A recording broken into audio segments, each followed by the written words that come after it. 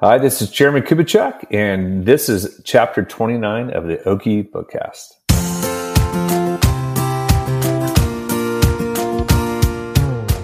Welcome to chapter 29 of the Okie Bookcast.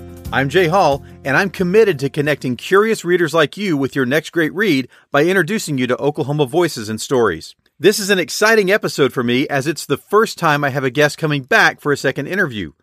But before I get to my conversation with Jeremy Kubicek, a quick note about how you can support the Bookcast and literacy in Oklahoma by purchasing books through our online bookstore at bookshop.org/shop/OkieBookcast. And I'll link that in the show notes to make it easier. I've curated several lists of books from the Bookcast, including every book mentioned on the show, which is now over 250 books and counting, all of the books recommended from Your Next Great Read with Hannah Herron, and almost all of the 50 Essential Oklahoma Reads list. Every book sold through our partnership helps support the Bookcast, and 10% of every purchase goes to support independent bookstores. I've made an additional 10% pledge to support literacy projects across Oklahoma. We're coming up on the holidays, and you know you're going to be buying plenty of books, so consider helping out the Bookcast and some other great causes. As I mentioned, my conversation for this chapter is with returning guest Jeremy Kubicek. Jeremy is a powerful communicator, serial entrepreneur, and content builder. He creates content used by some of the largest companies around the world. He's the author of 5 books, The 100X Leader, 5 Voices, 5 Gears, the national bestseller Making Your Leadership Come Alive, and his newest book, The Peace Index, which released on October 4th of 2022. You can find out more about Jeremy and his work at jeremykubicek.com and across social media, all of which will be connected in the show notes. Jeremy is the co-founder of Giant, a company that certifies coaches and consultants to serve companies and their employees. Jeremy has started over 20 companies while living in Oklahoma City, Moscow, Atlanta, and London. In our conversation, we talk about Jeremy's new book and why personal peace is such an important topic for the times in which we find ourselves. We also talk about conquering chaos and provide some tools to help you think about what peace looks like in your life. It's an encouraging conversation that I think you're going to enjoy. Jeremy, thanks so much for sitting down with me today and for being my first returning guest. So this makes you officially, I guess, a regular now, right? Man, that's a big deal. Oh, excited to have you. Yeah, absolutely. Thank you. So for those who might not have heard our first conversation back in Chapter 9, tell everybody a little bit about yourself and specifically about some of the writing that you do. Yeah, so I am an entrepreneur. I'm a writer, thought leader, author. I've lived in Russia. I've lived in London, Atlanta. We moved back to Oklahoma City, to our hometown. And I basically have what I do is I create content and I license that content around self-awareness, leadership, team development, emotional intelligence, things like that. And that content is licensed for coaches and consultants who use it around the world. We've got about 880 something coaches and consultants in about 115 countries. And so that content then gets played out and used in Google, Microsoft, Pfizer, Adobe, companies like that. So that's just an example. How does that then translate into the books that you write? Yeah, I have 5 published books. So Making Your Leadership Come Alive is all about influence. The 5 Gears, which is about work-life balance, productivity. We've got the 5 Voices, which is about personality. And then we've got the 100X Leader, which is like a leader field guide. And then the Peace Index, which is all about peace and personal peace. So the Peace Index just came out about a month ago. That's right, yeah. Tell us a little bit about that one. Yeah, so this is one that I wrote. Actually, it's a tool. We have 75 different tools because we figured out that most adults read less than they ever had before. So we had to create visual tools that they can remember and make them sticky because bullet pointed reading has gone, that's more 20th century style. 21st century style is more visual. So all of our content is more visual that then leads to books that are power books, easier to read, very simple, sticky. So the Peace Index is something that was one of our favorite tools and one of our clients and coaches' favorite tools. And Wiley came to me and said, Jeremy, I signed a 3-book deal with Wiley. They said, can you tack on one in the beginning? Would you write the Peace Index? But we need it in October for the fall because we think it would be perfect timing. We think the world just needs it. And with all the political unrest and all of the war and stuff in Europe, all the pandemic, inflation, blah, blah, blah. So that was April 26th when they asked for it. They said, we need it by the end of May. We need it the first day of June. Is that a possibility? So I went and pondered it, talked to my wife, looked at my schedule. I was like, I think I want to try it. Let's go. And so I wrote the book in 18 days. And Wow. it wasn't 18 days solid. It was 18 days in May and delivered to them on May the 30th.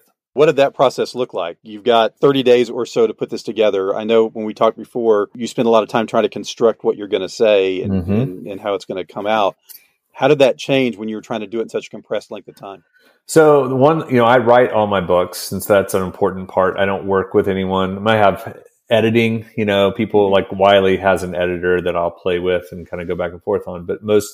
So what I did is, for me, it was easy because this is content that I know like the back of my hand, which helps. Right. It's not things like I have a couple of books I'm working on. I've written, I probably have about 100,000 words of books out there that I've written, but they haven't landed or finished yet because I'm making it up. I'm creating it. It needs time to breathe. This is a tool, the Peace Index, that we've used for 12 years.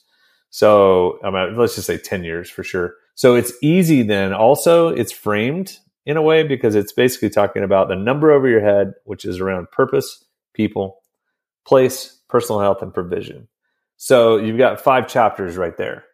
Yeah. It also, for those who are in the book world, you'll get commissioned to write a 30, 40, or 50,000 word book.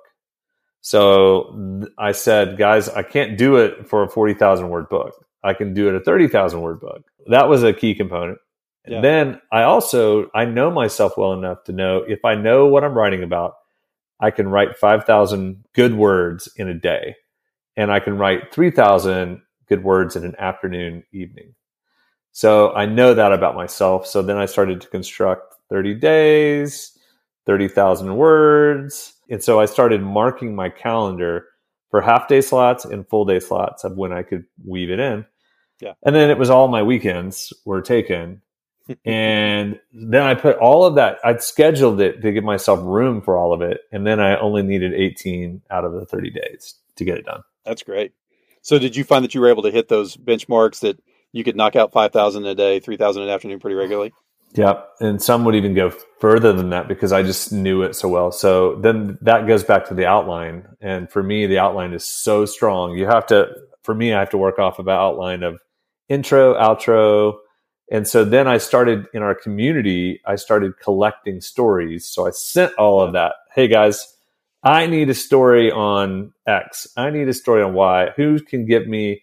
And so I sent that out to the Ether world in Slack community. And then they started to Slack me back all of their stories. And so I started collecting. So anytime you collect that, you go, well, that's a 1,000-word story right there. Or that's a 400-word story. Now I got to whittle it down and massage it and edit it. So it's actually faster if you can write your own words than having to edit someone else's into yours. But it does help you with certain powerful components. So that's what I did. Yeah. Tell us a little bit about just the index itself. So you mentioned these 5 areas and you mentioned the number over your head. Unpack that a little bit. Yeah. So if you're listening right now, you have a number that's over your head and you have no idea that you do. And I'm going to make you aware of it. You have one, Jay. You've got a number, and that number it's the level of peace. It's your peace level in the day. And it changes every day. And it's around the 5 words, which are purpose, and then people and place, and personal health, and provision. Provision is your earnings. So how good do you feel about your earnings? Meaning, do you have enough earnings to live the life you're living? It's not what you want, it's but what you need. And that's the key component. So what I do is I help people in this book understand the numbers. What's your purpose score? What's your people score? What's your place score? And by doing that, personal health score, provision score, by doing that, it actually helps you realize where you're off and why you're off and why there's some dissatisfaction there versus general whining that most people do. They're generally discontent. So if I ask you, hey Jay, how you doing? Yeah, I've been better. I'm like, oh gosh, I don't know. That's not what I was asking, but you're going to tell me, aren't you? And so, but people are kind of like generally just okay, but no one ever does the work to unpack why. Well, what is it? Is it your neighbor? Is it one of your kids is really stressing you out right now, or your purpose is off? You don't feel like you love your job, or you really could need another $1,000 a month of income, or see what I mean? So it's that type of construct, and it's so helpful. Like I just spoke to US Cellular today, and they had 100 of their leaders, and I was just helping them break it down. And I helped them go, which one is your driver? Which one's most important? And which one is the lowest? And all of a sudden they had these major light bulbs go off. Oh my goodness. I'm not spending enough time here, or I'm blah, blah, blah. So that's really the purpose of the book. So I'm assuming in addition to kind of identifying the issues, then there is also some tracks towards here's how you can make some adjustments. Absolutely. There's like a game plan. So what's your peace plan for yourself? And what I say is like, everyone wants world peace, but you can't have world peace until you have inner peace. And so the idea of inner peace is how do you manage your own emotions so that others don't have to manage your emotions? And so that's in essence what the Peace Index is about, helping you manage your emotion. So at the very end, my favorite chapter is chapter 8, and it's keeping the peace. And it's basically what I do every day to manage my emotions. And I do a call-up session in the morning, which I basically get myself ready. It's almost like my own rah-rah motivational session for myself. And then I have this People of Peace session where I look for people of peace. I think about them for the end of the day, and I kind of pray over them. This book is a secular book, but I put in that's what I do every day. So I write a little bit of what I do. And then at the end of the day, I do an examine where I look at my life. Where was I not at peace today? Where was I off today? And so far as it depends on me, how can I be at peace with that situation or that person? So it gives really constructive, practical, like you're going to walk out going, I've got to work on my place. And here's what I'm going to do. And then here's how I'm going to manage my emotions. And here's my system for looking for people of peace. And here's and it's just one of those books that it's 30,000 words, but it's going to be power packed. And people who are reading it, they might read it on an airplane, or they might read it in a day, and they're like instantly enthused. Yeah. And that's the feedback that I'm receiving, which is awesome, which is exactly what I hoped it would do. That's great. So you mentioned the number, and I want to talk a little bit about this quiz that you guys have developed. So right now, anybody can go to the website, take the Peace Index quiz, and kind of find out, at least in this moment, what the number is over their head. That's Talk right. about that quiz a little bit, how it developed, and how it ties into the whole big idea.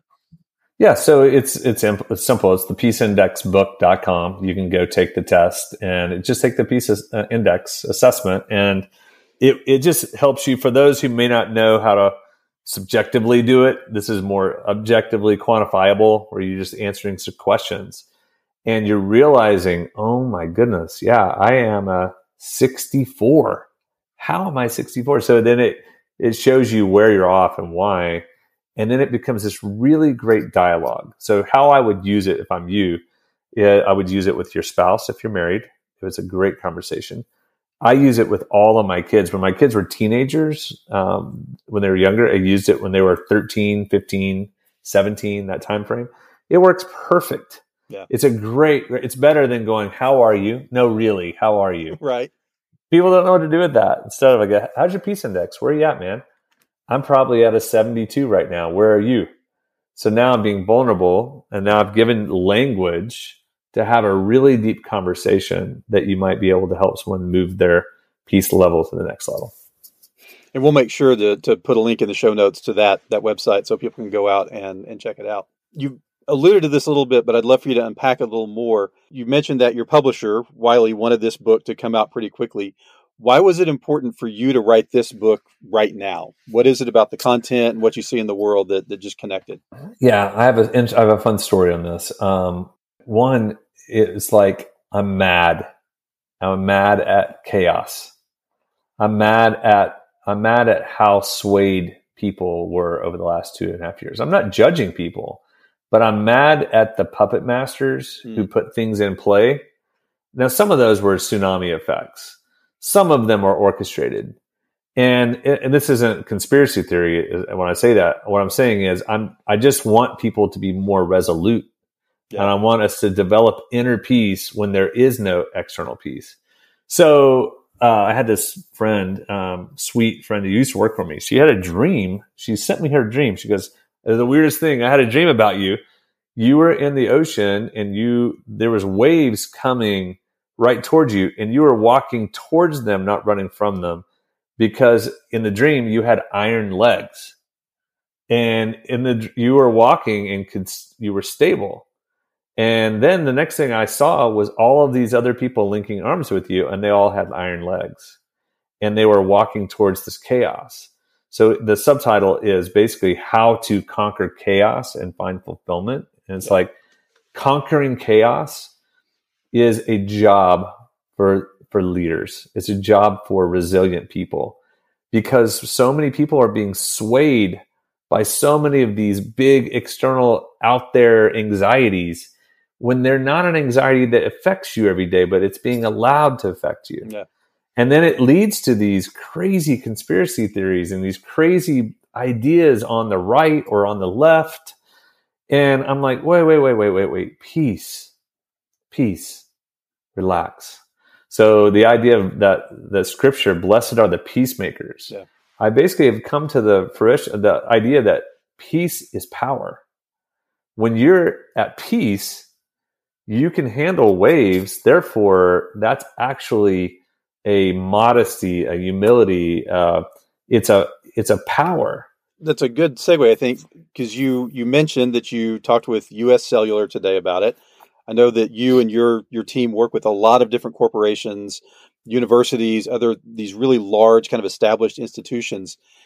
Is this message resonating at that institutional level, or is the focus really more just on getting individuals to get it? No, it's unbelievable. In fact, I was really worked hard to make this non-fluffy and very, very practical. But here's what I shared today, and here's what they told me back.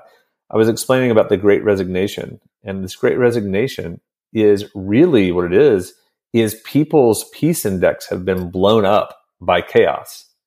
Therefore, they don't have bearings. Yeah. So they're making irrational decisions, all because they don't have an inner peace.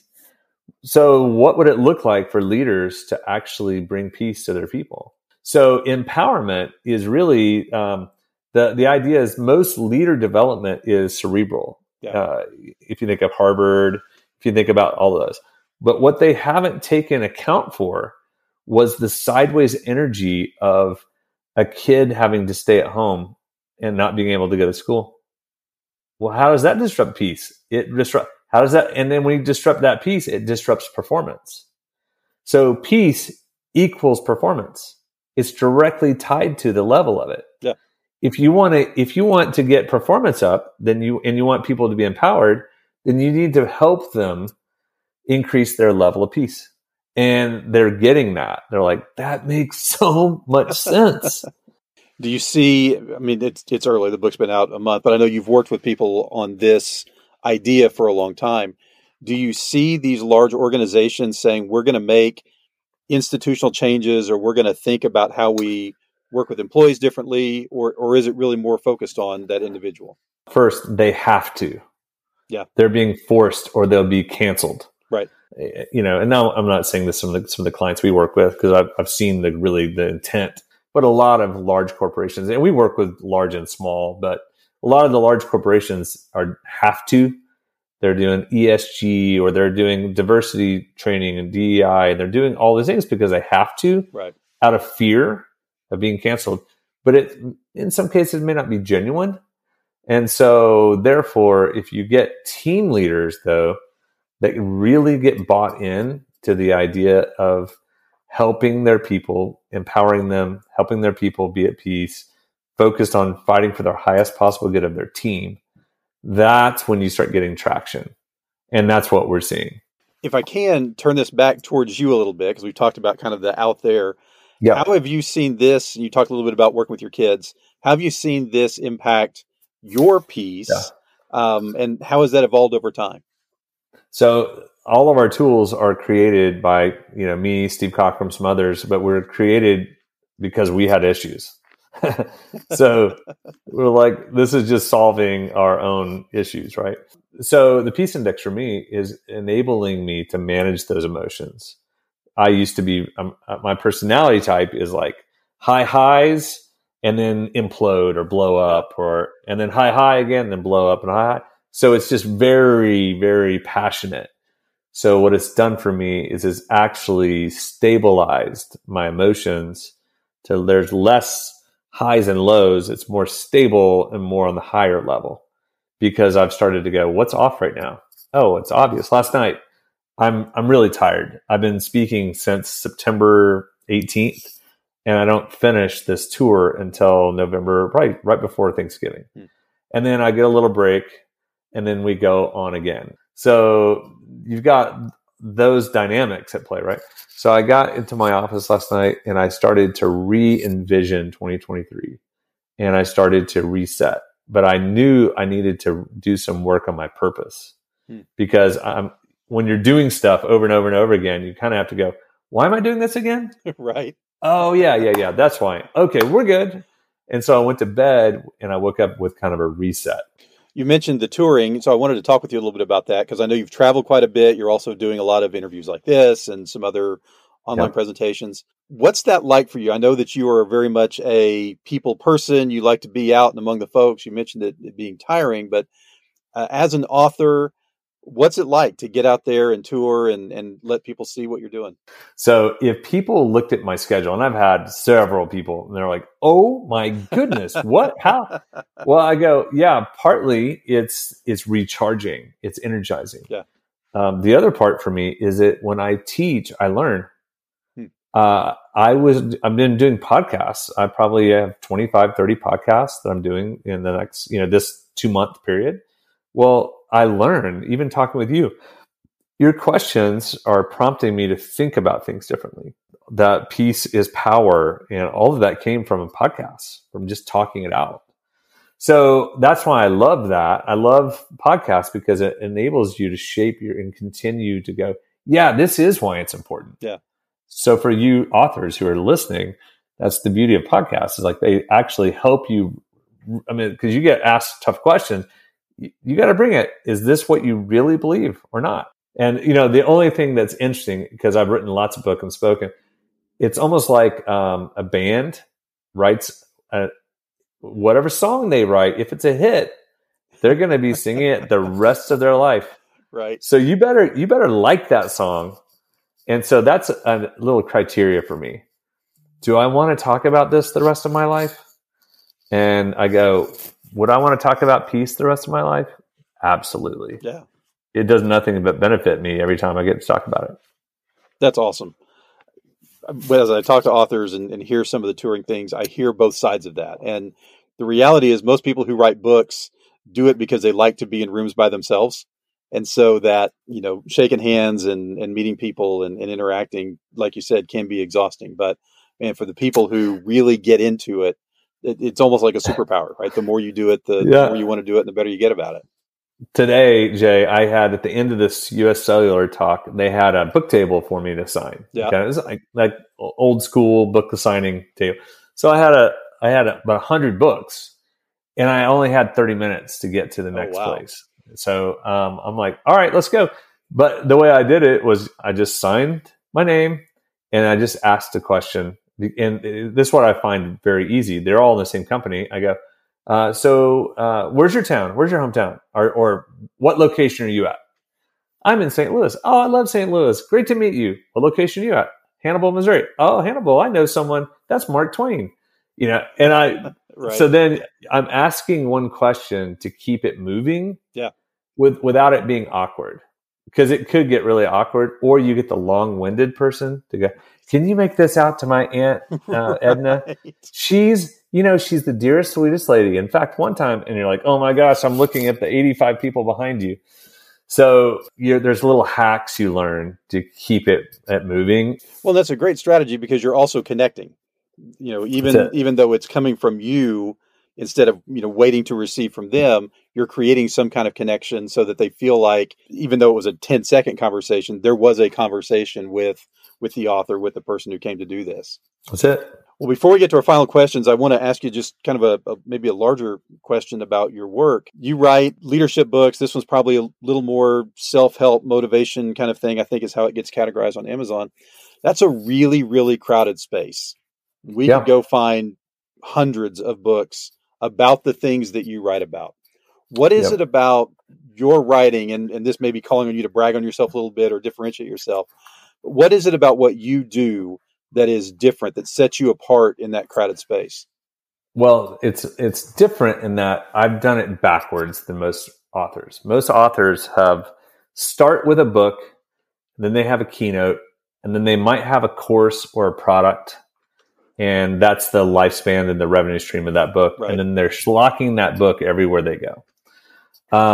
For me, I actually built a business on our content and a distribution through technology. I've created a SaaS company that I'm getting paid on my content each month by 800 and something. And then all of these companies are paying for it on a monthly. And it's a low monthly fee. So it's spreading like wildfire. Yeah. So I built distribution. So now my books don't have to be, I took the pressure off of them to be something. Yeah. So what they are is they're business cards. They're really marketing. They're like, I like this stuff. What do they do? Who is this guy? So then they go to the next and the next and the next. So we're actually creating a box set. Wiley said, hey, your books have done so well. We want to do a box set of five voices, 5 gears, and 100X. And so they're going to be in a leadership, productivity, personality, and leadership. It's kind of the theme of those 3. But it's all like, it's all branding. It's all marketing. I just today finished the workshop. We have a course. We have the licensing. We have, the free course or the free assessment that then leads to more people finding out about us. Right. So I used to put so much pressure, and then I just realized my expectations were way too high. They're unrealistic. And do I want a book to catch fire and be a purpose-driven life? Absolutely. But, this is like, this book is written to more of a personal versus the other book are more leadership and team. So this is a lot more personal. And so the last thing I'd say on that is one of our weaknesses is audience building because I've not been in it to make it about me or creating. But the problem is with authors who play in the space of it's a New York publishing house, that is the pressure to be somebody and to set it up. So I'm doing some things that I think fit me authentically on audience building, and we're about to launch those that will help. That's kind of how I've viewed it's helped keep me sane. Well, and like you said, it takes the pressure off of it. You can write what you feel like needs to be written, but there's also just not a pressure of, I don't need the world to get this. I just need the people who are going to get it, and hope that's large. But if it's not, then that's okay too. That's it. Love it. Well, I want to shift to our final questions now. For folks who usually listen to the podcast, typically we have the same 3 questions, but because Jeremy's been here before, you can go back and hear those answers in chapter 9, and we'll be sure and link that as well. So I've modified the final questions a little bit, same ideas, but give you a chance to give maybe some slightly different answers as we go. So first question, what are you reading right now that you would recommend to folks? Yeah, this is interesting. When I write, I can't read very much. Sure. And then when I'm on tour, it's really hard because I'm just doing the business of it. So I have to read very, very small power books. And I call them power books because I've read them 5, 6, 7 times. I've probably read this book I'm going to show you 7 times. But it's also from a dead guy. I like to read a lot of dead guys stuff. So this is Andrew Murray, Absolute Surrender. And what it's doing for me is it's keeping me grounded in humility and what it's about, and in the time when everyone's like, today there was can we get a picture of you with all the people? And there was like literally like standing ovation. Thank you so much. Oh my gosh, this is the best thing. And all of that stuff. And it starts to like play into your ego. Yeah. And then you go, no, I'm a bloke. I'm just a guy. I'm just writing stuff that could be helpful. It's helpful for me. And so it keeps you in check, in perspective. So that's the book. As a writer, I would highly recommend it because it helps you reshape your expectations. Next question then. What's the very first thing you can remember writing? I actually have it up here. I had my very first thing I wrote, I would write in my journal. I started journaling when I was a junior in high school. Okay. My grandmother encouraged me. We went on a trip to Europe and I started writing. So then, and I don't know, this is like this Renaissance kid of me. It's so dumb. Kind of 80s Renaissance man type thinking. I'm in Austria sitting and having a pastry with my journal. I mean, it's like so dumb thinking back. But I started writing poetry. And I actually have a book that, again, it's back behind me. And it's this, it's called the Seekers Collection. It's basically a little booklet. And I went to Kinko's in the day, and I wrote this little collection of poems from the journey from 1993 to 1998. That's cool. And so that was my first thing I've written. Third question then, since your focus is on leadership in that space, if you could have a meal with one leader from history, anytime, any kind of leadership, who would it be and what would you want to talk about? Well, I'm literally fascinated and fixated on Dwight Eisenhower. Yeah. He was a peacekeeper. He was a supreme commander, but only had 2 soldiers that died. I believe that's right. That's what I've read. Wow. That died in 8 years as president. And I'm fascinated by the way that he built infrastructure in America. I'm fascinated by how he bridged the gaps of the old era and started the new. And I don't think he gets enough credit for what he did. I think he made us a superpower. And I'd want to talk to him about that. That's cool. Do you have a particular book about Eisenhower? I'm putting you on the spot. I really like Supreme Commander is the name of the book. But that's more the war side of him. Yeah. I haven't found one yet that I love. I've found pieces I like when he was not, at war, when he was in office. But that's a good place to start. Yeah. Well, awesome, Jeremy. So now that the Peace Index is out, you've mentioned there's still more touring. What's next? What are you working on? So what we're working on next is working on an audience building systems where we use video and technology a lot more. And then January starts the book box set promotion with Wiley. The Peace Index will go into the airports in November. We're going to do a big campaign for people to go, how do you buy books for your employees? It's a great Christmas gift. And then we're into the next one, which is probably going to be around communication. And we have a technique that unlocks communication and relieves drama, and almost a better way to deal with conflict. But it's a unique way to do that. And so that's most likely going to be our next content, because I have 4 books to write. They wanted me to write 2 in a year. And so I think what I've decided, Jay, is I'm going to write 1 big book a year, and then I'm going to do 1 self-published book a year, really short power book. It's stuff that I got to get out of my head. Yeah. But you'll have a little more than 18 days to write the next one? Yeah, I got 3 months. Outstanding. That's all kinds of time. Jeremy, before we go, how can people connect with you? Website, social media? Yeah. I think the best way, go to the peaceindexbook.com, and there's a section about me there if you want to find out more about what I do, and it links to my speaking sites. Or go take the free assessment, and then you can always, if you haven't picked up the book, obviously we always encourage that. But anyway, there you go. And the podcast is still happening, the Giant Leadership Podcast. Yes. Steve Cockram. Mm-hmm. Yep. People can find that everywhere. Yep, just where you find podcasts. Giant Leadership Podcast. Steve and I do some banter. It's British American banter fest, and we just kind of go back and forth. Great stuff. Jeremy, it's always awesome to see you and just hang out for a little while. Thanks for putting the Peace Index out there in the world. I think it's an important book. I think it's something that's timely now and will probably be timely for a long time because I don't see chaos going away anytime soon. Dude, thank you, Jay. I appreciate all you do, man. Thanks for your time. Cheers.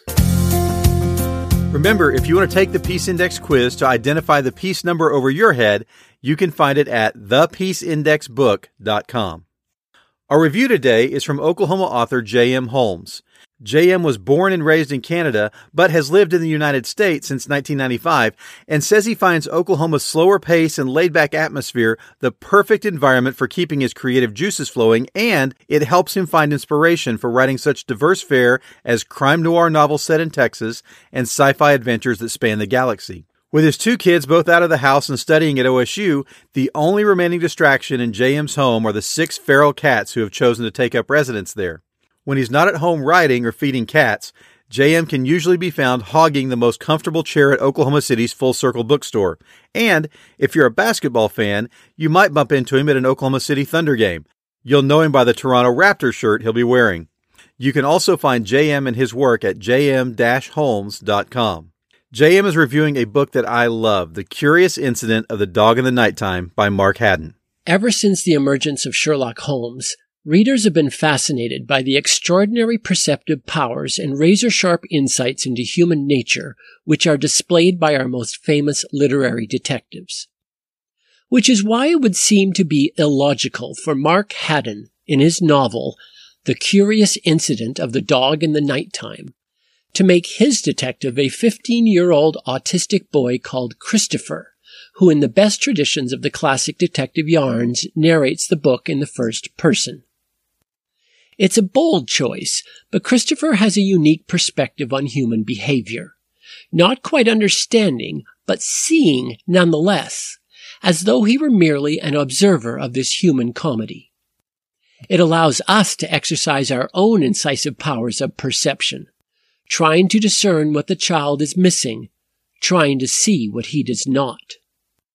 But Christopher also sees life in ways that we, as adults, have forgotten.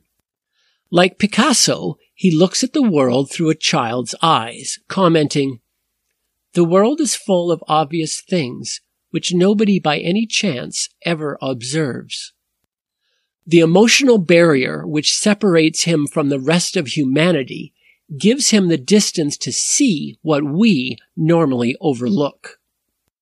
Christopher's observations are at times hilarious, but can also be heartbreakingly sad as he struggles with his emotional angst. And we are right there with him, riding along with him through all his highs and lows. On a superficial level, the book involves Christopher's attempt to discover who killed his neighbor's dog, which he finds dead one night, stabbed by a pitchfork. But on a much more profound level, this story is a clever, moving, and suspenseful foray into an emotionally disassociated mind. It is full of black humor and profound insights which will move you, delight you, and leave you deeply affected. As a side note, I should mention that although this book was originally marketed to both adults and children, there is a significant amount of swearing in the book, which might upset some parents. So I suggest you first read it yourself before handing it off to your school-aged children, if that was your intention. I guarantee you won't regret reading it. Well, that's it for Chapter 29 of the Okie Bookcast. A big thanks to Jeremy Kubicek and J.M. Holmes for being a part of the conversation. Remember, you can connect to all things Bookcast at our website, okiebookcast.com.